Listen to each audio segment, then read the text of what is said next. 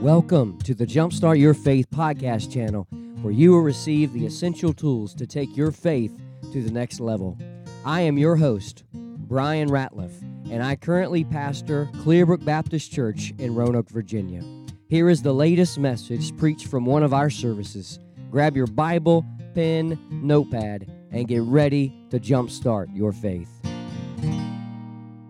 Today, I would like to label my message with these two words: somebody testify.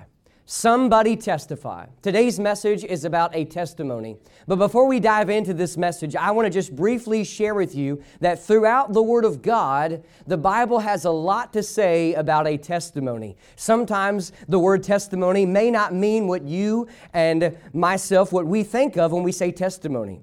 So if you travel back, the very first time testimony is mentioned in the Word of God is found in the book of Exodus, and it has to do with the Ark of the Testimony. And you know what the Ark was. Now, I'm not speaking about Noah's Ark. I'm speaking about the Ark of the Covenant that was used in the Old Testament by God, and He would release His power and His presence on that Ark. And if they handled that Ark in a certain way that didn't please God, God's judgment came. Then we read about in Exodus chapter 25 how another way testimony is used, and it was used to summarize the 2 tablets of stone, or the 10 commandments, that was placed inside of the ark. The 10 commandments that God wrote on stone with His finger. Then in 2 Kings chapter 11, we read about how they referred to the law as the testimony of God. And that is the first 5 books of the Bible. So Genesis, Exodus, Leviticus, Numbers, and Deuteronomy. The Torah, the Pentateuch, is referred to as the testimony of God. Then in Psalm 19, verse number 7, the Bible says that God's Word is able to convert us, but it also says that His testimony is sure. So not only is the first 5 books of the Bible referred to as God's testimony, the 10 commandments and the ark, but the entirety of God's Word is referred to as God's testimony. Then in Mark, the Gospel of Mark chapter 6, we read about how Jesus told the disciples that, hey, you're going to go and you're going to share the news of the gospel with these folks, and they're not going to receive it, and you're just going to shake the dust off your feet and use it as a testimony. So here's the word, that testimony also reveals a factual truth. And here's the factual truth I believe that it's alluding to in Mark chapter 6, is that one day, every boy, girl, man, and woman is going to stand before God, and if they don't know Him as Savior, He is going to recall to their memory every time, every testimony of when somebody tried to share the good news of Jesus with them and invited them to church and tried to share the Word of God with them. So I want you to know today, if you've ever tried to share the gospel with somebody, if you've ever invited somebody to church, I mean, how many times do we share the gospel with somebody and they say, no thanks, have a nice day? How many times you got the door slammed in your face when you're trying to share the gospel? How many times has somebody never came to church after they said, oh, I'll be there Sunday? Yeah, I'm still waiting on that Sunday 8 years later. But I want you to know this, that your work, your labor is not in vain, because God is going to bring it to their mind as a testimony when they stand before Him. I also wrote down that it according to 1 Corinthians 2 and 2 Timothy 1, that testimony can also refer to the gospel of Jesus Christ. And we know what the gospel is. The gospel is the death, burial, and resurrection of Jesus Christ in simplicity. But then in 2 Corinthians chapter 1, the Apostle Paul wrote, he said this phrase, the testimony of our conscience. I believe the testimony of God is not just found in His Word, not just found in the gospel of Jesus Christ, but I believe that God has placed on our hearts a conscience to bear testimony and witness and record that He is God and He loves us and He wants to spend eternity with us. Today, I want to share a key statement that I just simply wrote down what a testimony is, that I want to share with you in the context of my sermon. I wrote down this: a testimony is an oral or written record of how the gospel of Jesus Christ has changed your life. I'll say it one more time. A testimony is an oral or written record of how the gospel of Jesus Christ has changed your life. Now, time does not permit us today to go one by one on this side and one by one on this side and just share by word of testimony and record how Jesus has saved you and changed your life. We could spend all afternoon, and maybe one Sunday we will. Maybe one Sunday I'll sit down and not preach and just let some of y'all share your testimony. And I believe that the Bible tells us that testimonies are very, very important. And we're going to get into all this in a few moments later. But hear me out today. A testimony, and that is a Christian testimony, is not somebody standing up and saying, well, you know what I had last Sunday? I had a bowl of Cheerios for breakfast, and I went to Red Lobster for lunch after church. That's not what a testimony is. A testimony is simply sharing how you once were lost, and then the gospel of Jesus Christ impacted you in such a way that you bowed your knee and confessed with your mouth that that He is Lord, and that He is now Lord of your life. Today, I want to ask and answer this question. What does a Christian testimony do? And I want to give you 3 thoughts from this text. And I have a few other verses I want to share with you.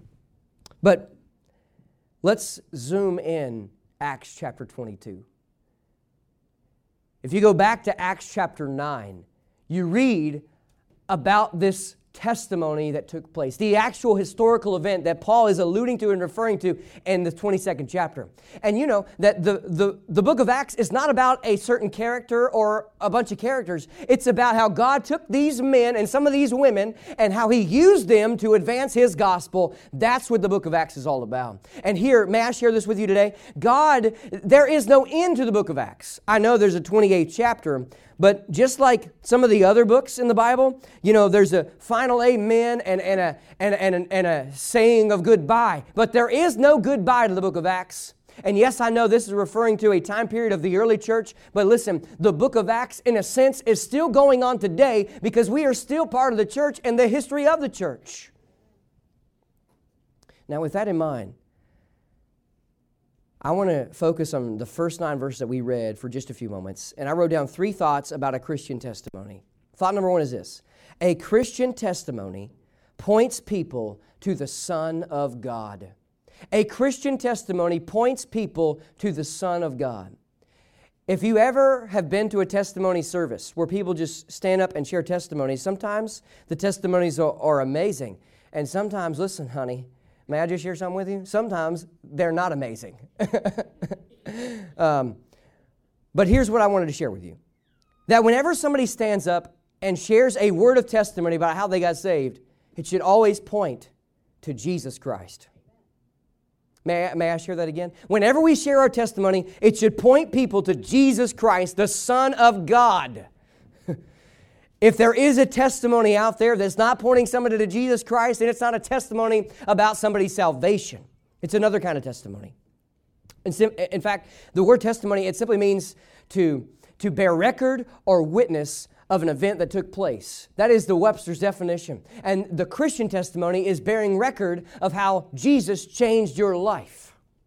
And so I wrote down this thought as I was reading verses 1 through 9. A Christian testimony points people to the Son of God. Let's look at the verse 9 verses here. The Bible says, men and brethren. Now let me back up just a few moments here.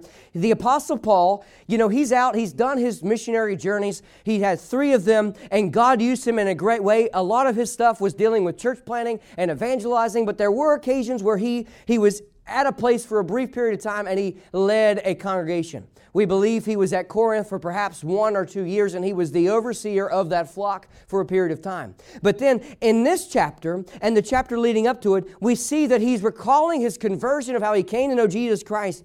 But here he's being called to a group of people. And these people were Jewish. And perhaps some of them didn't realize he spoke Hebrew.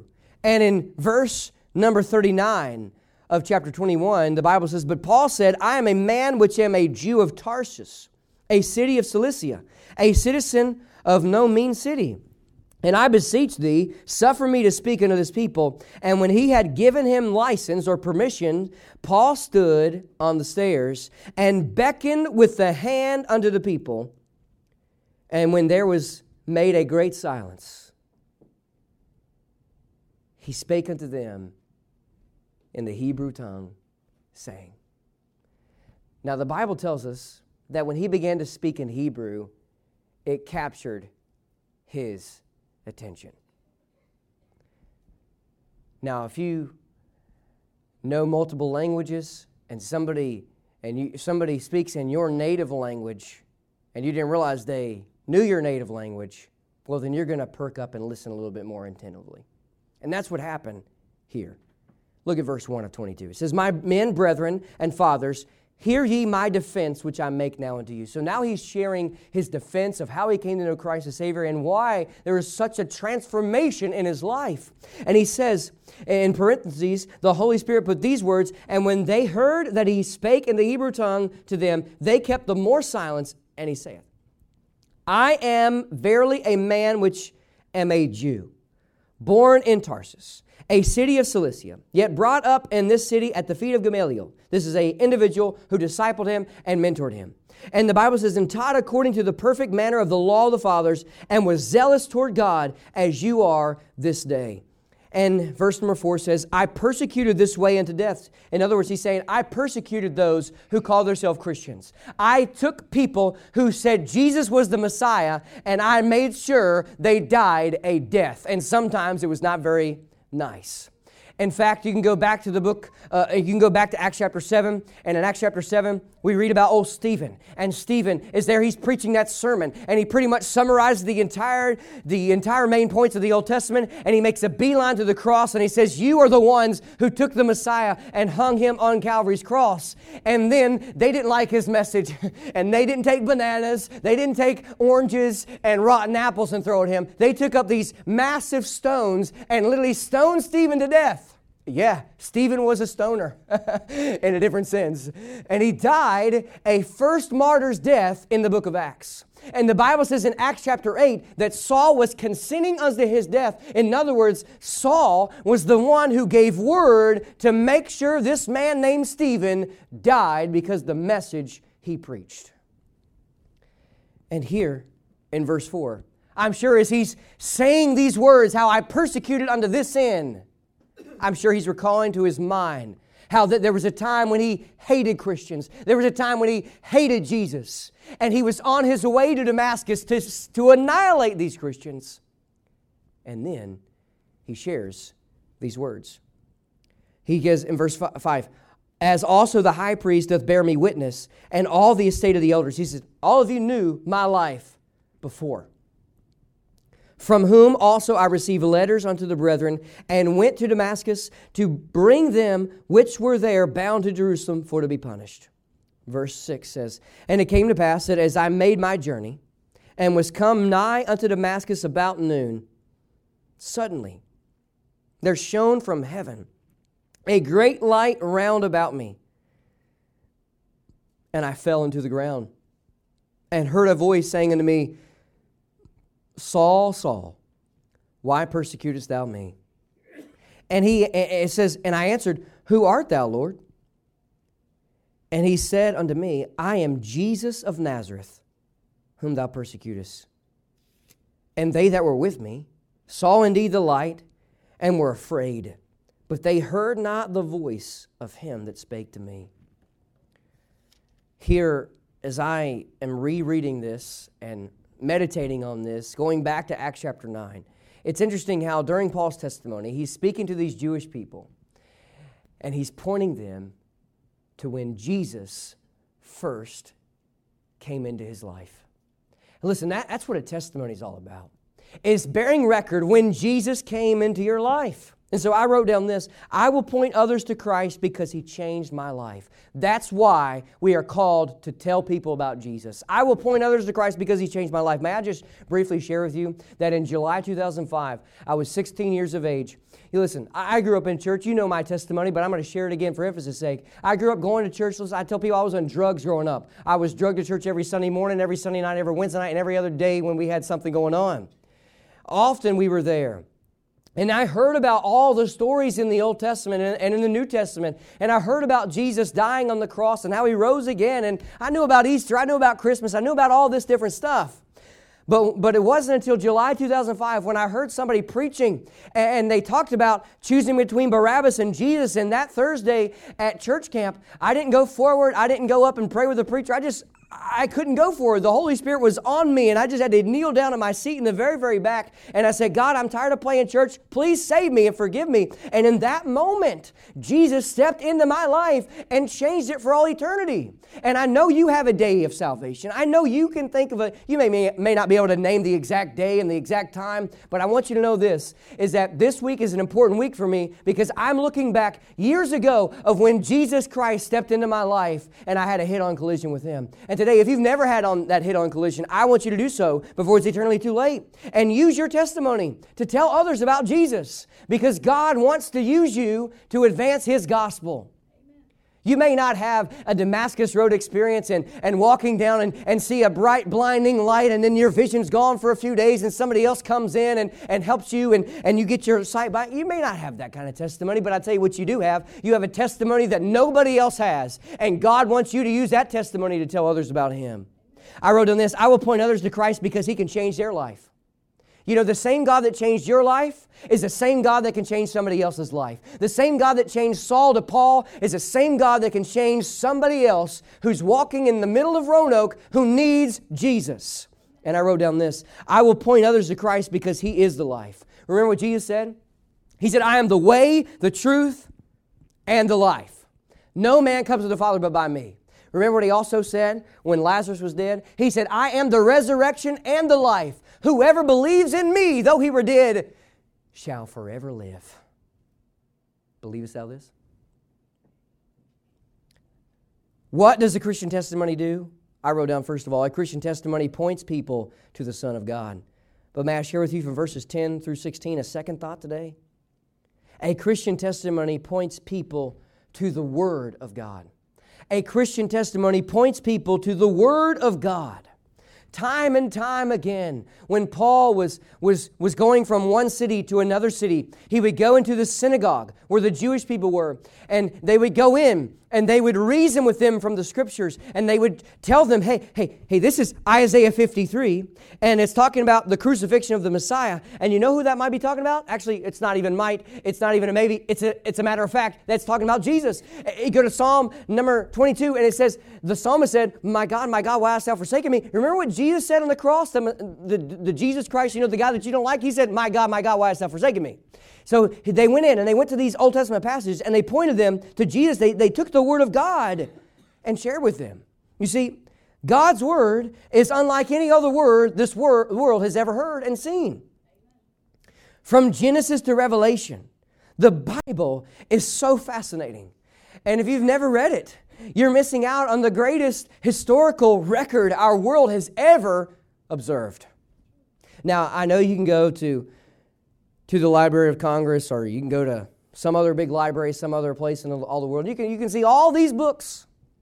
You can get them. Listen, you can go get the Webster's Dictionary. You can read it for fun if you want to. You can go get the encyclopedia and read it all you want to. But I'm telling you, there's no novel, there's no nonfiction or fiction book that's ever been written that compares to this book right here. There's more manuscript evidence over the New Testament alone than any other document this world has ever seen. Just in the New Testament alone, we have over 5,000 manuscripts or fragments of the Greek language that the Bible was originally written in. The only other document that comes even close to this is, I understand, Homer's Iliad, and there's not even 200 of them.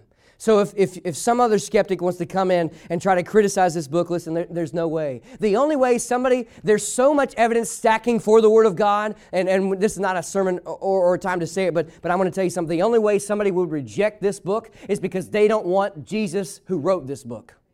And in this book, you know what we read? We read that the Bible says faith comes by hearing the Word of God, Paul said in Romans chapter 10. And as we read this next section of Paul's testimony, we observe how he pointed them, and he was talking about how the Word of God came to him. And look at verse 10. It says, and I said, what shall I do, Lord? And the Lord said unto me, arise and go into Damascus, and there it shall be told thee of all things which are appointed for thee to do. And when I could not see for the glory of that light, being led by the hand of them that were with me, I came to Damascus. and one Ananias. Could you imagine being in Ananias' shoes? Imagine if you had word. If God gave you a word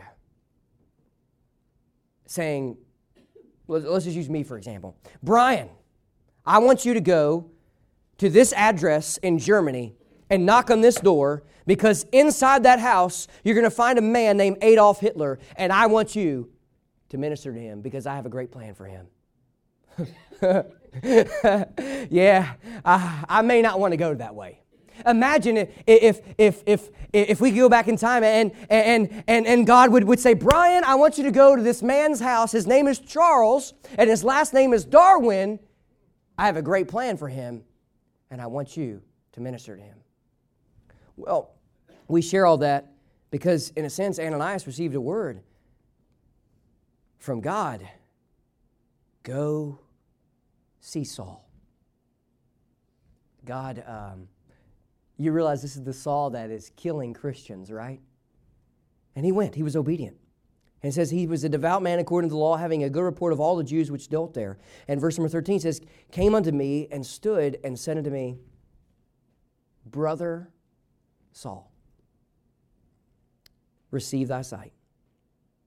And the same hour I looked up upon him and said, the God of our fathers hath chosen thee, that thou shouldest know his will and see that just one, and shouldest hear the voice of his mouth. For thou shalt be his witness, in other words, his testimony, unto all men of what thou hast seen and heard. And now why tarriest thou?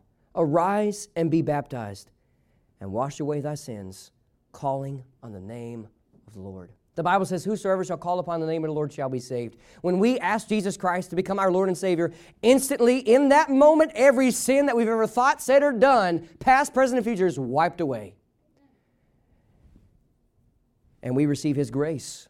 We receive his mercy. We receive his forgiveness, not his condemnation, not his judgment, not damnation. So I wrote down a few thoughts here. I will point others to God's Word because of its inspiration. The Bible is the inspired Word of God.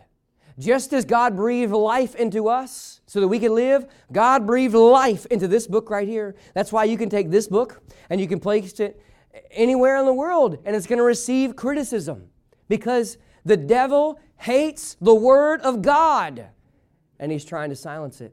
But you know what my Bible says? You know what your Bible says? It says, forever, O Lord, thy word is settled in heaven. There's no amount of demonic spirit, oppression, possession, or anything out there like that that can annihilate and disintegrate the Word of God because it's already settled. I also wrote on this, I will point others to God's Word because it brings conviction. Hebrews says the Word of God is quick. In other words, it is alive. The Word of God is quick and powerful and sharper than any two-edged sword, piercing and dividing asunder the soul and spirit and the joint and marrow. Listen, God's Word is what brings conviction. I also wrote on this, I will point others to God's Word because it produces transformation. Romans chapter 12, verses 1 and 2 talk about that, how when we know Christ as Savior, we will not be conformed to this world, but we will be transformed by the renewing of our mind so that we can perfect and complete God's holy will. What does a Christian testimony do? A Christian testimony, first of all, points people to the Son of God. Secondly, a Christian testimony points people to the Word of God. But may I share with you, thirdly, a Christian testimony points people to the power of God. A Christian testimony points people to the power of God. Look at verses 17 down to verse 22. And it came to pass that when I was come again to Jerusalem, even while I prayed in the temple, I was in a trance, and saw him saying unto me, make haste and get thee quickly out of Jerusalem, for they will not receive thy testimony concerning me. And I said, Lord, they know that I imprison and beat in every synagogue them that believed on thee. And when the blood of thy martyr Stephen was shed, I also was standing by, and consenting unto his death, and kept the raiment of them that slew him. And he said unto me, depart, for I will send thee far hence unto the Gentiles. And they gave him audience unto his word, and then lifted up their voices and said, Away with such a fellow from the earth, for it is not fit that he should live. As I read these verses, my mind gravitates to the power of God. How it is only God who can take a man like Saul and turn him into Paul. That is the true testimony of the power of God. It is the power of God that created this world by His spoken word in Genesis 1. It is the power of God by His spoken word that brought Lazarus out of that grave years ago. It is by the power of God in His word that Jesus Christ, the Son of God, rose victoriously from the dead. And it is by the power of God in His word that He can take any wretched, lost sinner and transform him into a sanctified saint. I will point others to God's power because it is the greatest reality. It is the greatest reality this world has ever seen. You ever listen to philosophers? The philosophers will try to say, well, are you really alive? Are you really, really alive? Are you really, really, really alive? Oh, I know what you're going to say next, Mr. Sir. Are you really, really, really, really, really alive? There is no reality like the power of God. I also wrote on this, I will point others to God's power because it is the greatest evidence for Christianity. A life that's transformed like Paul's could not be accomplished any other way. Yes, I believe that somebody could have enough discipline to lay down the bottle, to lay aside the drugs, to lay aside an immoral lifestyle. Sure, you could have the self-discipline, but I'm talking about an eternal transformation. That power can only come through Jesus Christ. In fact, Paul wrote in 1 Corinthians 15 about the power of His resurrection, of Jesus' resurrection. And that's the greatest evidence the world has ever seen for this book right here. You see, if Jesus didn't rise from the grave, I surely wouldn't be standing here and you surely wouldn't be sitting there. If Jesus didn't rise from the grave, then we could throw the whole canon of this book out the window. But since He did rise from the grave and had over 500 witnesses, I remind you, bearing testimony in similar fashion, not contradicting any others, we read about how it points people to Jesus Christ. God's power. I also wrote on this, I will point others to God's power because it's the greatest sovereign authority. You know, we get so intimidated by the book of Revelation sometimes. But if you just read the revelation of John at the end of the New Testament, you're going to find that there's some things in here that, yes, it's dealing with end times Bible prophecy, but it's powerful. And it says this, they overcame him by the blood of the Lamb and by the word of their testimony. And they loved not their lives unto death. God says in His word that the greatest divine authority is Himself. He comes to live in us so that we can bear record of Him and what He's done. You know, I was trying to figure out a way to conclude this sermon. And God revealed to me a verse of Scripture. In fact, that I believe summarizes Paul's testimony in one word, or actually in one verse. And in fact, it could summarize your testimony in one verse as well. If you want to turn to Galatians chapter 2, I encourage you to, or you can make a mental or physical note of it. Galatians chapter 2. In fact, you might even have this verse memorized. Verse 20. Out of all the verses Paul wrote in the New Testament, I believe this best summarizes clearly and concisely his testimony. He said, I am crucified with Christ. Nevertheless I live. Yet not I, but Christ liveth in me. And the life which I now live in the flesh, I live by the faith of the Son of God, who loved me and gave himself for me. A Christian testimony points people to the power of God. Are you pointing people to God's power when you share your faith? A Christian testimony points people to the Word of God. Are you pointing people to the Word of God when you share your faith? And a Christian testimony points people to the Son of God. Are you pointing people to Jesus Christ when you share your faith? Somebody testify about His goodness in your life.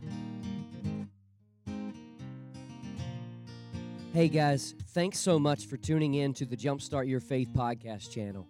As a token of my appreciation for you listening today, I would like to give you my free ebook devotional called Jumpstart Your Faith, 30 Days to a Renewed Faith in Christ. Just go to www.pastorbrianratliff.com to download it. Please be sure to subscribe to this podcast channel to listen to more messages like today's. And if these messages have been helpful to you, please leave a review. If I could be of any help in your spiritual walk, please let me know by emailing me at pastorbrianratliff@yahoo.com. And one last thing, if you're in Roanoke, please consider joining us for one of our worship services at Clearbrook Baptist Church. Until next time, may God's blessings be upon you and have a great week.